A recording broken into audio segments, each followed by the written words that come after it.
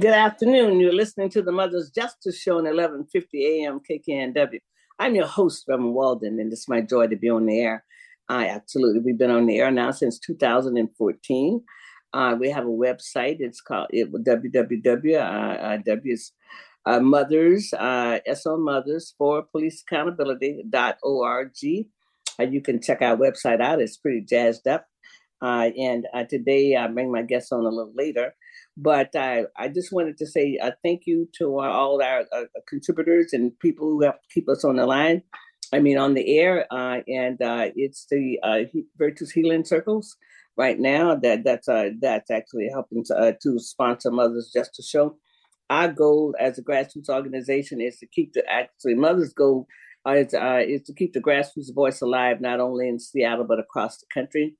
And we're working on broadening our show and making sure that we can bring other people on from other communities. My guest today will be talking about justice for Jesse, a young man who got killed by a police officer out in Auburn, Washington, and so she'll be coming on later. But this is a Women's Month. Every day is women history. So, because we're always making history. But today I want to talk a little bit about the late Fabiola Woods.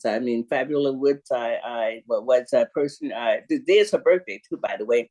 She was one of the founding members of Mothers. When I started Mothers, I called 5 women together that were my neighbors and my friends. They were the names of those women was Paquita Edwards, Janice Bell, the late Fabiola Woods, and Willette Romeus. These are women that I knew, and we held our first meeting in September of 1990. We had no idea that we would still be going this long at all. Our goal then was we wanted justice, and we wanted constitutional policing. And we were the first group in America to use police accountability in our literature.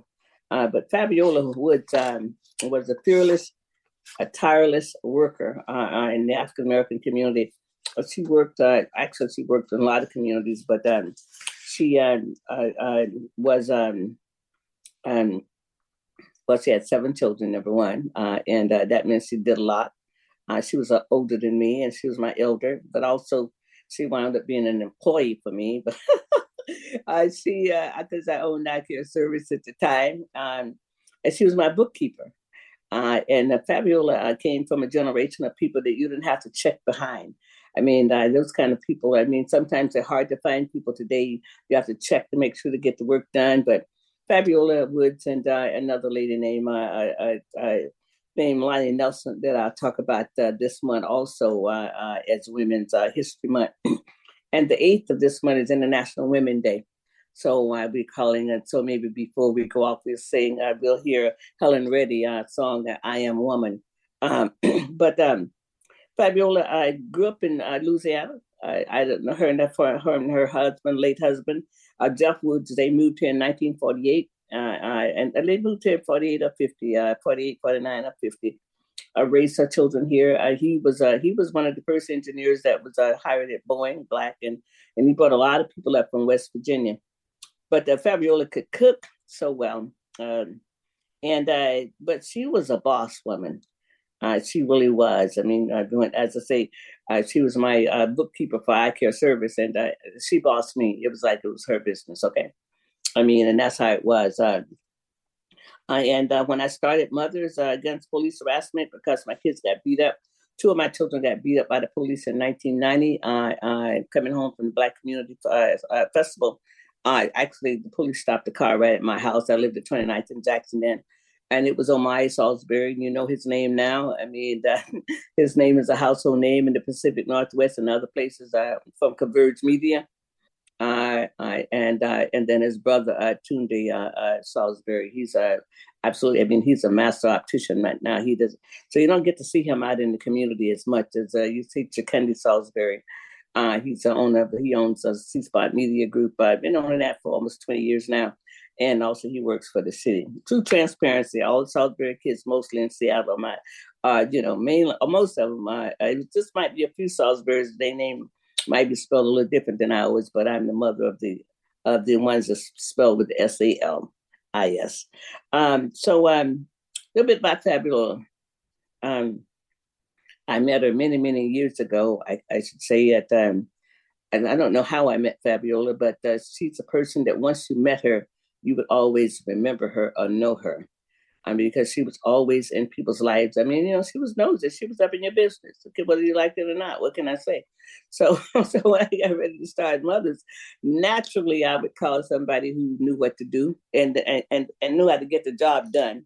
And just she would just roll up her sleeves and get the work done. That's what Fabiola did. And her and Janice Bell, and Janice moved away from Seattle. She lives in Louisiana now.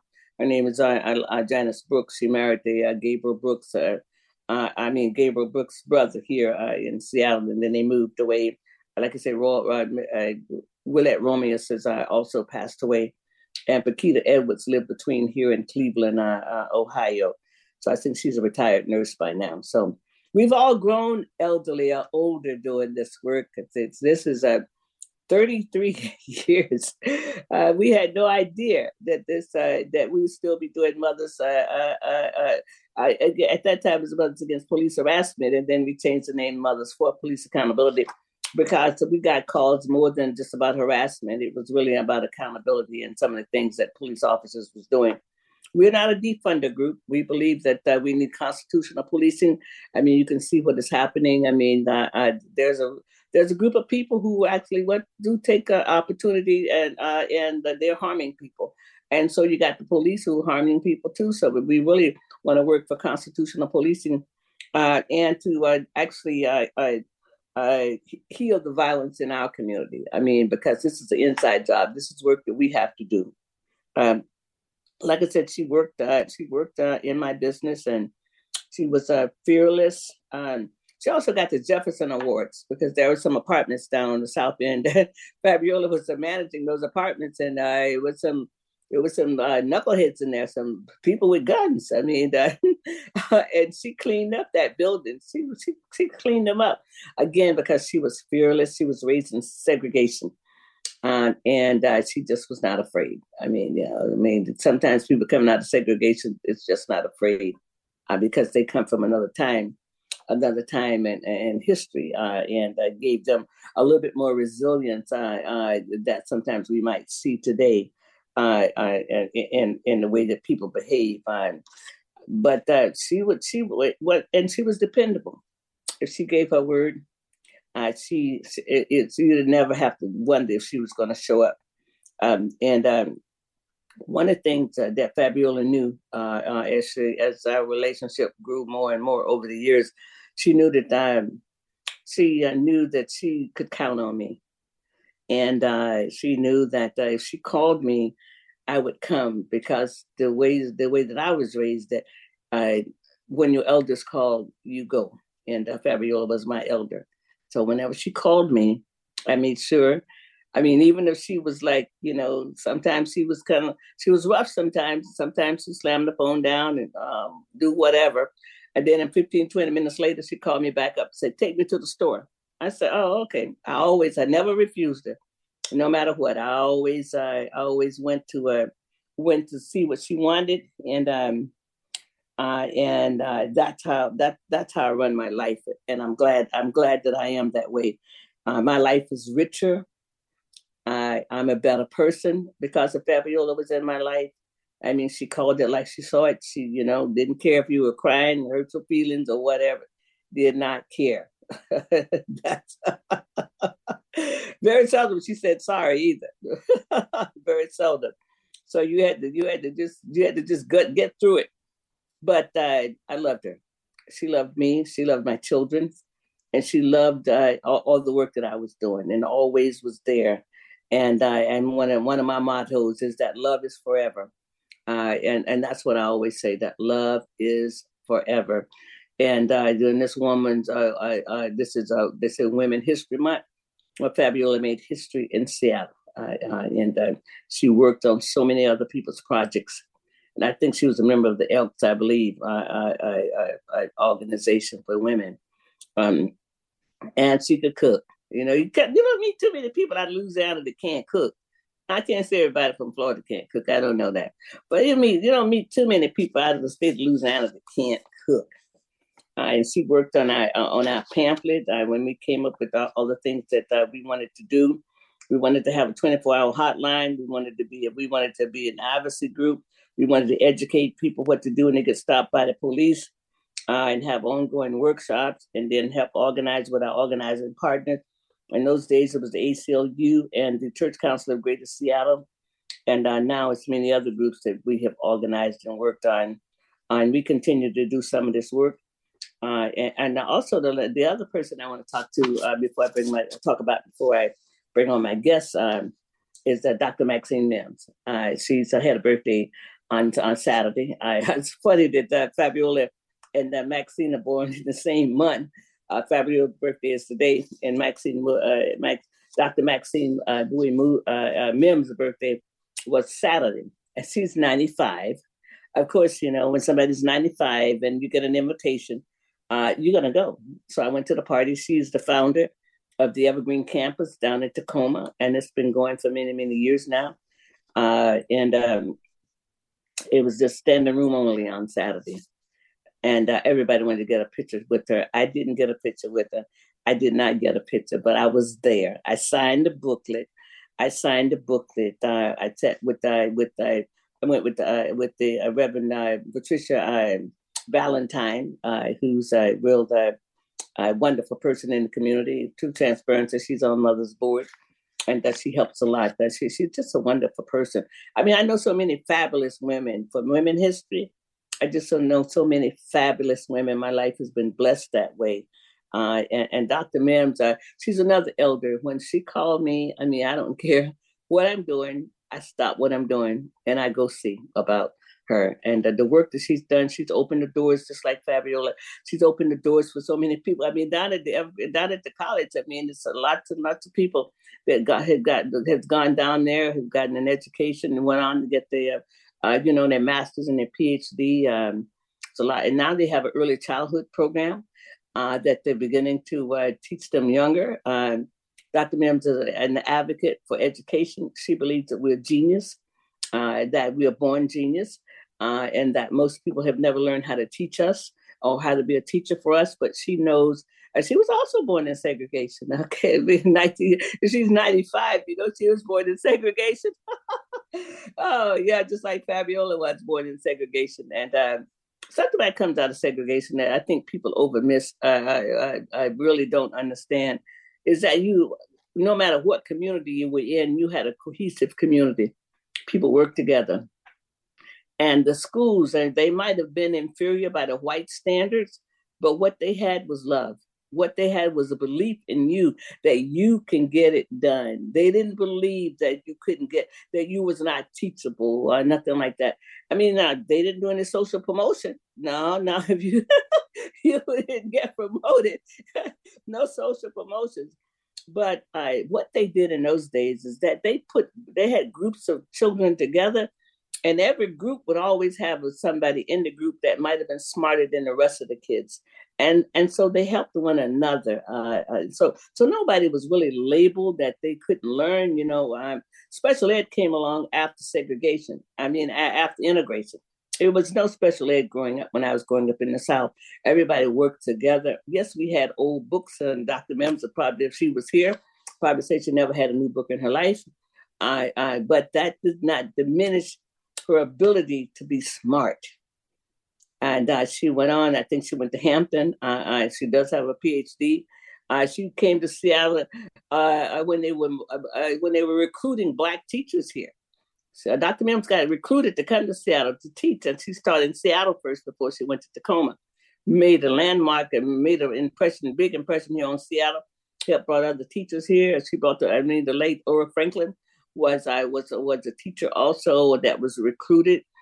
Betty Gray and I think and her sister were recruited to come to Seattle to teach in Seattle because they didn't have a lot of Black teachers here. And So I don't know what it's like to go to school and not have Black teachers. You know what I mean? So we come from another era. So that's also the special relationship that I have with Dr. Mims, and also with the late Fabiola Woods. She would, Fabiola was never late. So she's probably wondering, why are these people calling me late? Because she was always on time, believed in being on time. But it was a great party for Dr. Mims. I was glad to have been able to be there. And I'm so proud of knowing her, and my life is richer also. And I see all the differences she's made in people's lives. Because when I wrote a program called The Pledge of Excellence, and I took it to her, and she told me, I didn't know she told everybody that they were genius. I thought she was just telling me that. But she'll let you know that you're smart. And that once you believe that you can do it, the world can never, ever talk you down again. Once you have the faith in yourself that you absolutely can do this, and Dr. Mims would do that. I mean, she still does that. I mean, she changes all the words differently. If you think if you are repeating something that's not cool, she's gonna let you know that's not right. How can you say that about yourself? So if you saw Hidden Figures, and if you didn't, you need to see it. But if you saw Hidden Figures, you would know the era that Fabiola Woods grew up in. The late Fabiola Woods and Dr. Maxine Nim grew up in, and the era that I grew up in. It was a different time. And I want to just say, hey, shout out to Women's Month for these two women. So we're going to take a break right now. You listen to the Mother's Justice Show on 11:50 a.m. KKNW. I'm your host, Reverend Walden, and we'll be right back. Thank you. The Mother's Justice Show is brought to you by H.G. Walden and the Virtues Healing Circles. Join us for Wisdom and Wellness with Reverend Walden, a monthly virtual and in-person healing circle that focuses on community healing and growth. Learn more at virtueshealing.com. That's virtueshealing.com. Also, be sure to join our healing group on Facebook. Again, visit us at virtueshealing.com today. Being a teenager is tough. There's the constant pressure to be liked. Endless worrying about college. Cyberbullying, high expectations, all the negativity. There's no question. Being a teenager is tough. And what do Washington's teens do when they want to block out the noise and clear their heads? We play! Yeah! Research shows that teenagers who participate in high school sports have lower stress levels, more confidence, and greater self-esteem. And then there's the biggest benefit of all. High school sports are fun. Not just fun. They're a lot of fun. Encourage your teenagers to participate in a sport or activity when they go to high school. They'll stress less and smile more. And they'll be laying the foundation for a happier, healthier future. This message presented by the Washington Interscholastic Activities Association and the Washington State Secondary Athletic Administrators Association.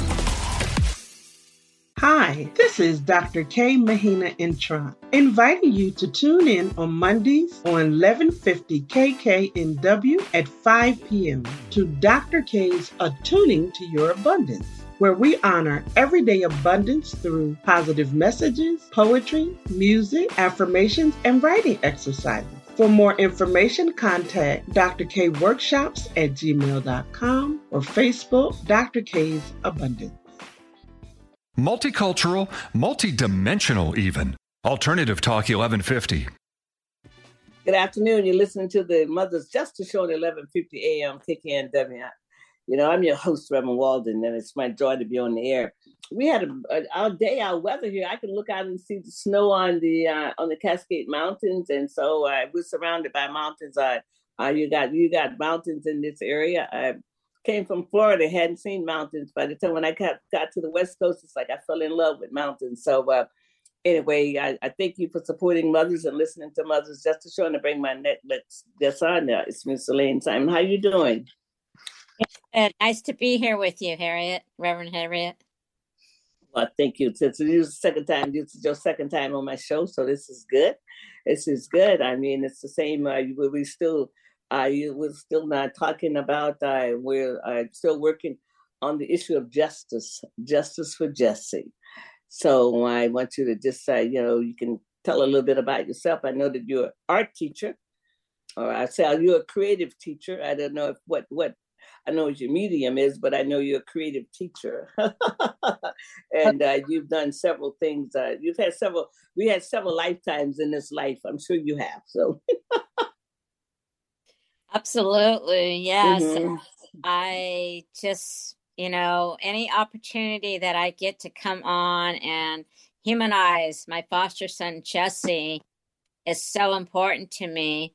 In my own personal life, I'm an artist and an art teacher, and I love working with, young people in creative ways. So, and Jesse was my foster son, and so was his brother Terrell. So I had two brothers that had lived with me. Wow. And how long have you been a foster care parent? I've been a foster parent since 1998. Okay. Since COVID, I went over into respite. So I just do respite now. I don't take any long-term children in my home. Okay. Okay. And did you ever have babies too, or just toddlers or older kids? Teenagers, adolescents. Teenagers. Okay. Yeah. Well, that in itself comes with a situation. I tell people, you haven't lived till you raise teenagers. People can talk. All these people can talk about this, that, and the other. If you haven't raised teenagers, you need to. Hey, that comes with opportunities. Terrell, Jesse's brother, he was 9. Mm-hmm. And so he aged out of the foster care system till 18. And then Jesse came to live with me when he was about 10 or 11 years old. Wow. And then they ended up putting him in another home, but we still stayed in communication. And then Jesse came back to live with me for a short window when he was 23 years old. So I pretty much have known the Sarey family almost over 20 some years. Wow. Yeah. So that means that you were, connected to this family. And you had great love for them. I mean, I know that you talk about Jesse often. I mean, on your post, and in fact, like I say, this is your second time on my show. And one thing about when young people, when anybody meets an untimely death like this, I mean, it leaves such a deep scar, a deep wound. I mean, because no mother wants to be in that club. I'm in that club. My oldest passed away 18 years ago. Hiram. He always liked for people to call his name. So he always gets in the interviews, but no mother wants to be in this club. And I know that you are continuing to work on this case, and so you might want to just begin to kind of tell my listening audience and some of your friends about Jesse. I mean, you want to humanize him. You want people to know what you want to talk about. What do you want people to know about Jesse that the media might not have said, or what law enforcement might be gonna say? What do you want the world to know about Jesse? Well, first, just to give a little preface, on May 31st, 2019, Jesse Sarey had an encounter with an Auburn police officer. And at that time, Jesse was having a mental health crisis. And so every time I reflect back, I keep thinking he should have been reached in love. He was having a crisis, and there were so many opportunities in that brief 20 minutes before his untimely death that somebody could have said, hey, can we call someone? Do you need to relax? Do you need something to calm you down? And instead, it became more volatile and exasperated. And so basically, Jesse had a contact with Officer Jeff Nelson on 2 occasions within about a 25-minute period. And the first occasion, he said that he just needs to calm down and to be on his way, and they don't want to have another call on him. And so we thought that would be it. But Nelson went solo and left behind the other police officer, and actually I think he went looking for Jesse. And he found Jesse across the street, relaxing and sitting down. And by that time, Jesse had already de-escalated. And if you learn about the case, within 37 seconds of contact, Jesse was dead. And it just went from Jesse sitting down to the police officer, and when you watch the video, lifting him up and saying, "You are under arrest for disorderly conduct." And at that point, you can hear Jesse in the background say, "Hey, man, I thought we were good," basically. And for some reason, then the police officer pulled out his gun and shot Jesse in the stomach and the torso. And so you would think that would be enough. And Jesse went down on his back, and then the officer re-engaged his gun and had to clear the chamber, and then went and shot Jesse in the head. But Jesse's already down, looking at his stomach. At that moment in time, when the news came out, our family was in a state of shock. It was actually on June 1st when we gathered, and we had started putting together the pieces of that Jesse had died. And it was a delayed communication, which to this day really saddens me. And we were a year before George Floyd. And so we didn't know how to go out there. We didn't have opportunities like you to be able to share our story. It didn't hit the news like other police killings. And so it was really kind of like an unknown story. And then we were approached by the prosecution, the King County Prosecutor's Office. They met with our family. And said that they were considering pressing charges against Officer Jeff Nelson, and that they would continue to keep in touch with us. That was about December of 2019.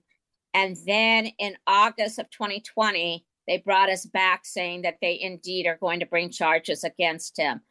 And so just to bring you up to speed, Officer Jeff Nelson was charged with second-degree murder and first-degree assault, and under the I-940 law. It was a law that was put in place in about 2018. The activists and justice family members, Sonia Joseph and Katrina Johnson, their loved ones were killed prior to this. Mm-hmm. And so it's their work that gave our family some form of justice. The arraignment didn't go how we wanted. He was released on paid administrative leave and house arrest. And coming up, September 2023 will be 3 years that this police officer has been on paid house arrest, and we have not even gotten a trial date. So that just kind of gets up to that. Mm-hmm. Yeah. But I know that you've had several trial dates, but they never was holding out. And I don't know who is the prosecutor or the judge or the defendant, his attorney. I mean, what's the reason why the date is not held yet? I mean, it's always a change in the calendar. Yeah, it's like when the first time we thought we were ready for a trial date, it was a change of judge. And so the defense had recommended a change of judge because of something with prejudice. I don't really know the details. And so we lost a judge. The next time was the defense had gotten new defense lawyers.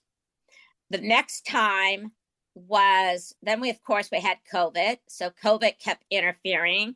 And then the most recent time, King County, Dan Santaber's office had taken our case and outsourced it to private prosecutors. And so now we have brand new prosecutors that are I like to call them independent prosecutors in theory, because they're being paid. They're not part of the county system. They're private attorneys. And we met with them 2 weeks ago just to kind of introduce our family, to, introduce Jesse to them. And so now they are now having to look at the case, to get up to speed. But it turns out they're paid through the county. However, they're also the lawyers for Manuel Ellis's family. Oh, okay. And they had that case before ours. And so now, so that's paid through the Attorney General's office. So we don't know what's going to happen. We don't know if Manuel Ellis's case will go before ours because they had that case before us, or will we go before Manuel Ellis? We have no idea how it's going to lay out. But also, this is coming out not only from I-940, because, after Shay Taylor got killed and all of that, but also the Attorney General's office is now looking at how to will be looking at trying some of these police cases to get them out of the hands of the local prosecutors. Is that right? Yes. I think that's a good idea. I mean, as long as they do it vigorously and bring all the resources that they had, like they did in Minnesota. I mean, Keith Ellison there, who is the Attorney General, I had the opportunity of meeting him and staying at his home. That was long before he went to Congress. But you got to have the resources to do this. And at least on the state level, the prosecutor's office is not having the same relationship with the police as the prosecutors do, the county prosecutors, because they need them to help solve crime. And so that's this relationship that goes on between the county prosecutors and the police officers. See, and that's why I think that this could probably go favorable for both Jesse Sarey and Manuel Ellis, for both. As long as they vigorously bring everything to bear. You have to. I mean, the prosecutor on the state level, the Attorney General's office, got all the resources that they need. I mean, they have all the resources that they need, and it is the prosecutor's job to convince the jury that the individual is guilty. It's not the defense job. It's the prosecutor's job. And I know in a lot of these situations, the prosecutors does not defend the case vigorously enough to be able to convince the jury that the individual is guilty. See? Right. And that's where we're at now. So, they come with a very good reputation. And I asked the hard questions. I asked, is this something you're committed to doing? Our family has been waiting almost 3 years for it to go to trial. And during that waiting period, we've had immense loss in our family. On June 17th, 2021, Jesse's biological mother, Carrie, had died, and she was my sidekick. She was always with me in court, always my silent supporter. She gave me her strength, but I was her voice. And then my father died, and so I then had a personal loss with my own father's death. And then on August 5th, 2022, my son Terrell, who is Jesse's little brother that grew up in my home from, like 8, 9 years old till he aged out, he died this last summer. And so wow, we're losing the family. Yeah. Yes. I want to offer my condolence to you and the family because these cases are hard.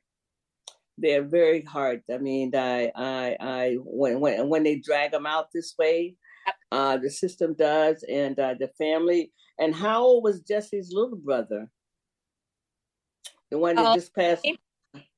On March 3rd, he would have been 29 years old. So he was about the same age as Jesse when Jesse died.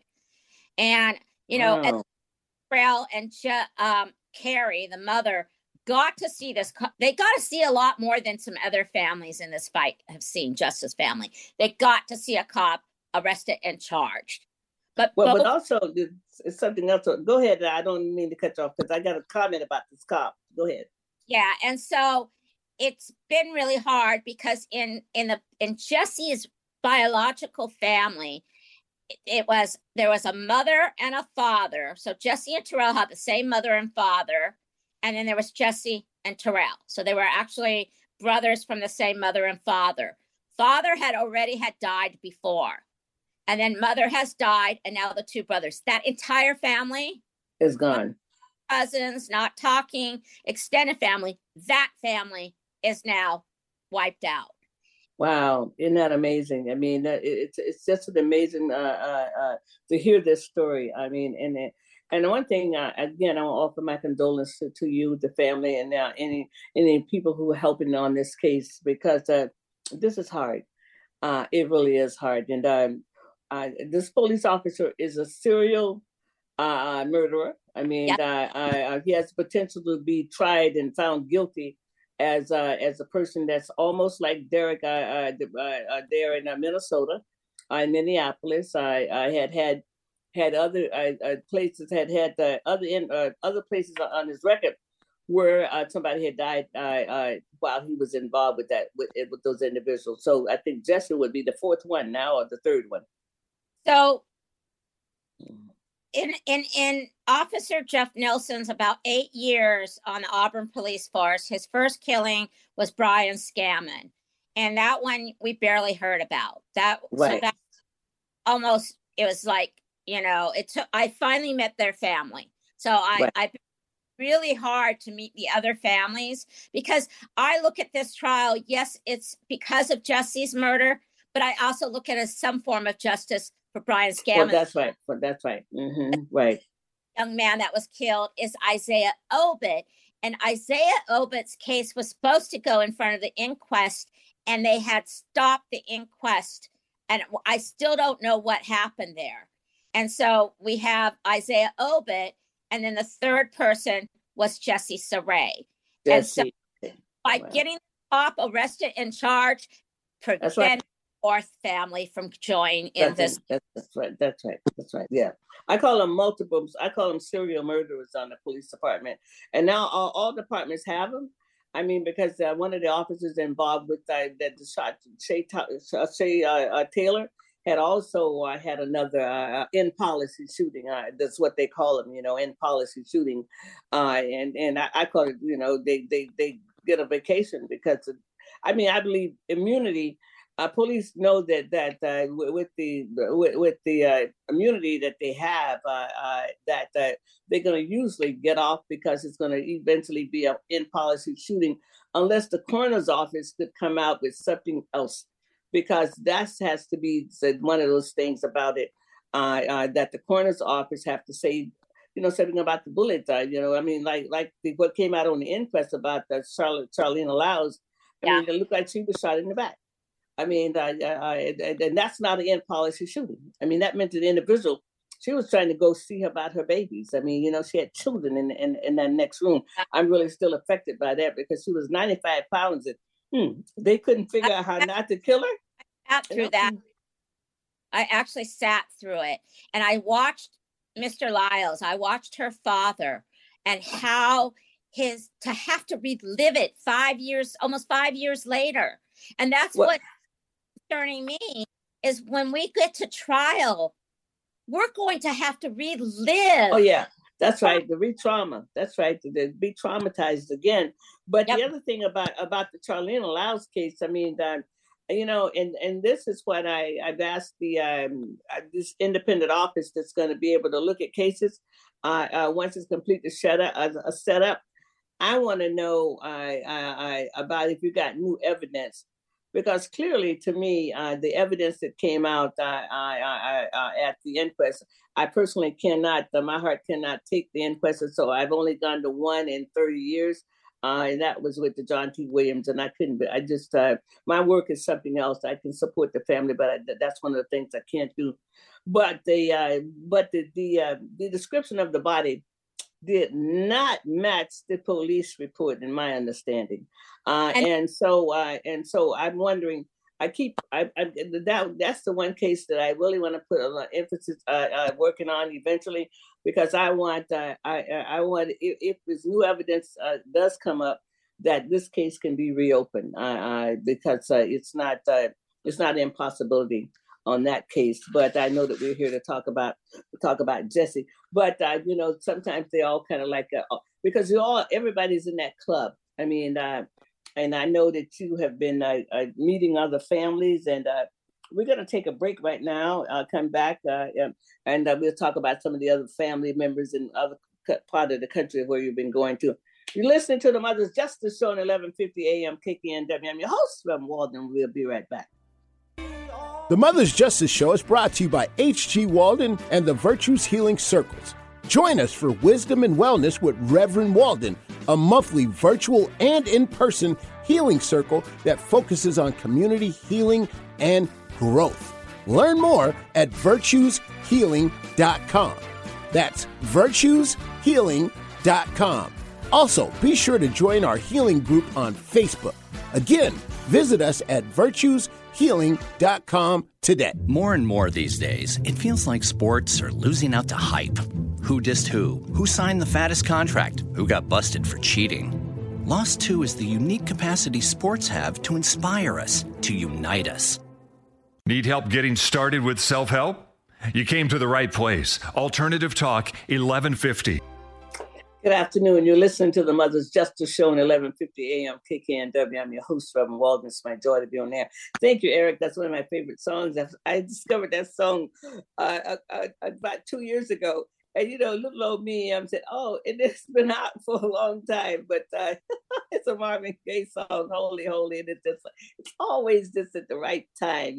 We just need to lift ourselves up and know that we're going to make it through this. And so you've been going out, you've been on the road.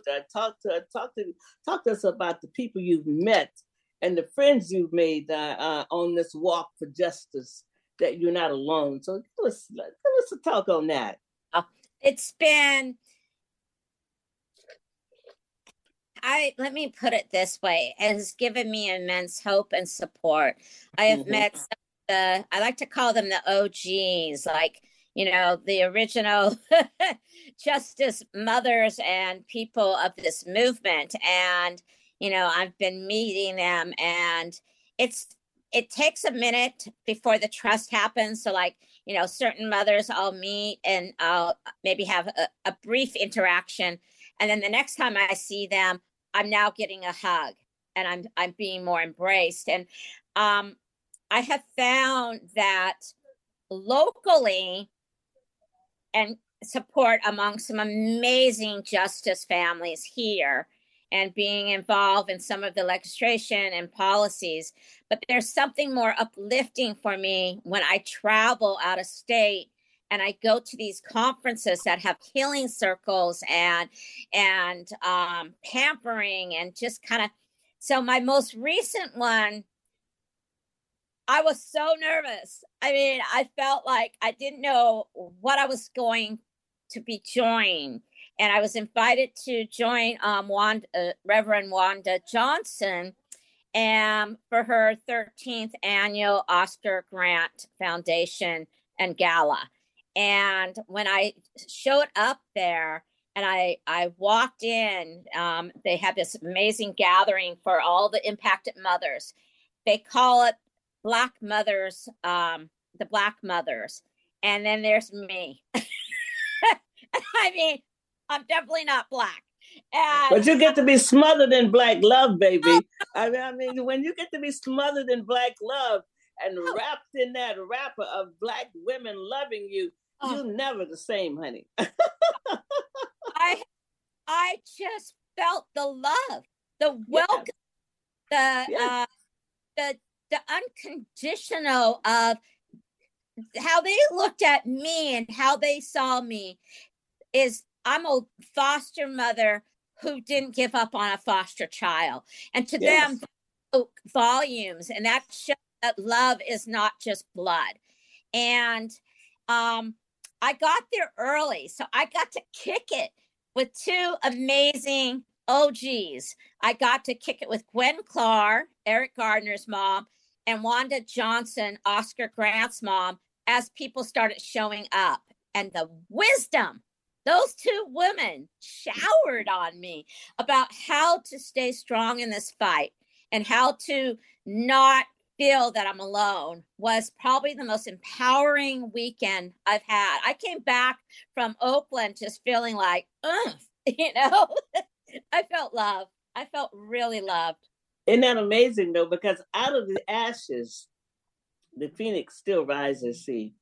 And you have to find life in the midst of death somewhere. Yep. You know, I mean, in order to be of service for the world. And so they found that place to be of service to others, see. You know, I mean, and I'm so glad that you've had this experience. I'm not glad that the experience that got you on this road. I want to make sure I clear that up. But we never know how we're going to get on these roads. We never know what life is going to bring. But it's been equipped with the tools to make it through, and create an infinite wisdom, as you met high profile women. Absolutely. And their support. And Eric Gardner, and one of his daughters passed away too. I mean, because they've lost Eric Gardner. I believe that family lost someone in that family. I don't know. I think one of Eric Gardner's daughters passed away. You know, yeah. So it's not unusual in some of these cases that somebody passes on because the stress is so devastating. You know. And that was the idea of the weekend. So before the gala that night, during the day, we had speakers, people coming in and talking about joy and about how we can find happiness in this journey. We even had 2 hours of hairstyle and makeup bonding, where we were all like in one big room and we're getting our makeup done and our hair done, and you know, that then allow us all to just kind of relax and be with each other. And so it was like this amazing thing. And you know, I'm just really excited that I continue to reach out across the nation and meet some of the most amazing justice families. And it's one thing when I meet them on Zoom and they're in the same meetings with me, and then I get to meet them in real life. You know, I mean, I almost feel like a groupie in a way. Well, you know, but you know, we never know what's going to compel us to the next level and the next door we have to walk through. And I know I've done this. I've been doing this work now for 33 years. And I know that in order to get to the next level, there has to be some type of healing that you get through. I mean, some families never get justice. I mean, and how do they make it through? I mean, and then how do they be of service to themselves and to still love their own children or their family members when they're carrying such a heavy load? What has happened? And so I want to commend you for being involved with these powerful women who was shouldered this burden, because so much of it nowadays is on video. I mean, just like Mrs. I don't want to mix apples and oranges, but no, it's the same type of thing over there in Memphis. Mrs. Andrew, I think her name is Andrew, the young man who got killed by the Memphis police, right? And then on that video, she heard him calling for his mother. And she didn't know that before the video came out. I mean, you know, and just like George Floyd was calling for his mother, you know, on that. And so that has an impact, not only on the mother who's alive, but other mothers when we hear that somebody, because, you know, mothers, even somebody 90, is going to get up if they can to go see about their child who's 70. I mean, there's something about that, and you're doing the same thing. It's just because the more you can be involved with other people, the more that lifts you, and the more strength that gives you to go be with somebody else you don't know, to help lift them. See, I was just going to say that. And so I'm at a very interesting crossroads on this journey. I'm about 4 years out since Jesse's, murder. And on this journey, I mean, there's so many people I have met. I've traveled to Minneapolis, to Washington, D.C., South Carolina, Oakland. I'm heading to San Jose at the end of this month. And then next month, I'm going out to Chicago. And all of these travels is to strengthen what I could bring back to help healing in this community. Because that is what I really need to do, is that our community needs to heal. Right. And like everybody, that's right. Healing is possible. And one of the things I'm involved with, the healing with the virtues. I'm a facilitator, and we're offering healing circles also with the Virtues Project, because I'm a facilitator there. So that's also might be something we want to talk about at another time. But one little quick thing I wanted to mention to you was, since you met Mrs. Grant, Oscar Grant's mother, I was on a film when it showed here in the Seattle area, and I was on the panel. And one of the things I was struck by is that he was obedient, and because his mother asked him not to drive, and he went on BART. He did. I mean, if that's true, and I was in tears on that panel. I just was no good, because all mothers, and I thought about all the time I asked my children to be obedient, and I was taught that obedience was better than sacrifice. And then he was obedient, and he didn't make it home, and that really touched my heart in a different way, because you want your children to be obedient, and he was, and he went on the train and he didn't come back alive, and so that was always something. I hope I can meet her one day, because I just would just like to have a conversation, just to give her a hug, because he did exactly what she said, he did, and I'm sure that has weighed heavy on her too at times, that she had to work through that, because he didn't want it. He was reluctant. He wanted to drive his car, and he didn't come back. But I am just so, this is I always say, when we're working with people who are affected on either side of this equation, whether it's police violence, community violence, there's a privilege to be able to be invited in people's lives, to be part of the healing process. And I hope that, just talking about it and being on Mother's Justice Show, knowing that our goal is to keep the grassroots voice alive, not only here and but around America. And we also do violence also in the community. Sometimes we have to have other mothers on, because we're all in the same club. I mean, we're all in the same club. And that's what unites us in some way, because that loss is forever. And I just appreciate you coming on. This show is a podcast, and this will be available later on today or tomorrow on KKNW, Mother's information there. So thank you for being my guest. And again, keep us posted how we can organize to get people to come to now that the courts are opening up. Maybe we can get people to come when the trial date is set. Okay. Yeah, and we'll definitely let people know. Being March 31st, and we believe that on that day is when they're going to set the trial date, and we're hoping that is true. All righty, then we're out of time, but I'll bring you back on. You'll let me know. All right. Thank you for coming on. Thank you so much, Elaine. All right. God bless you. God bless you in the work.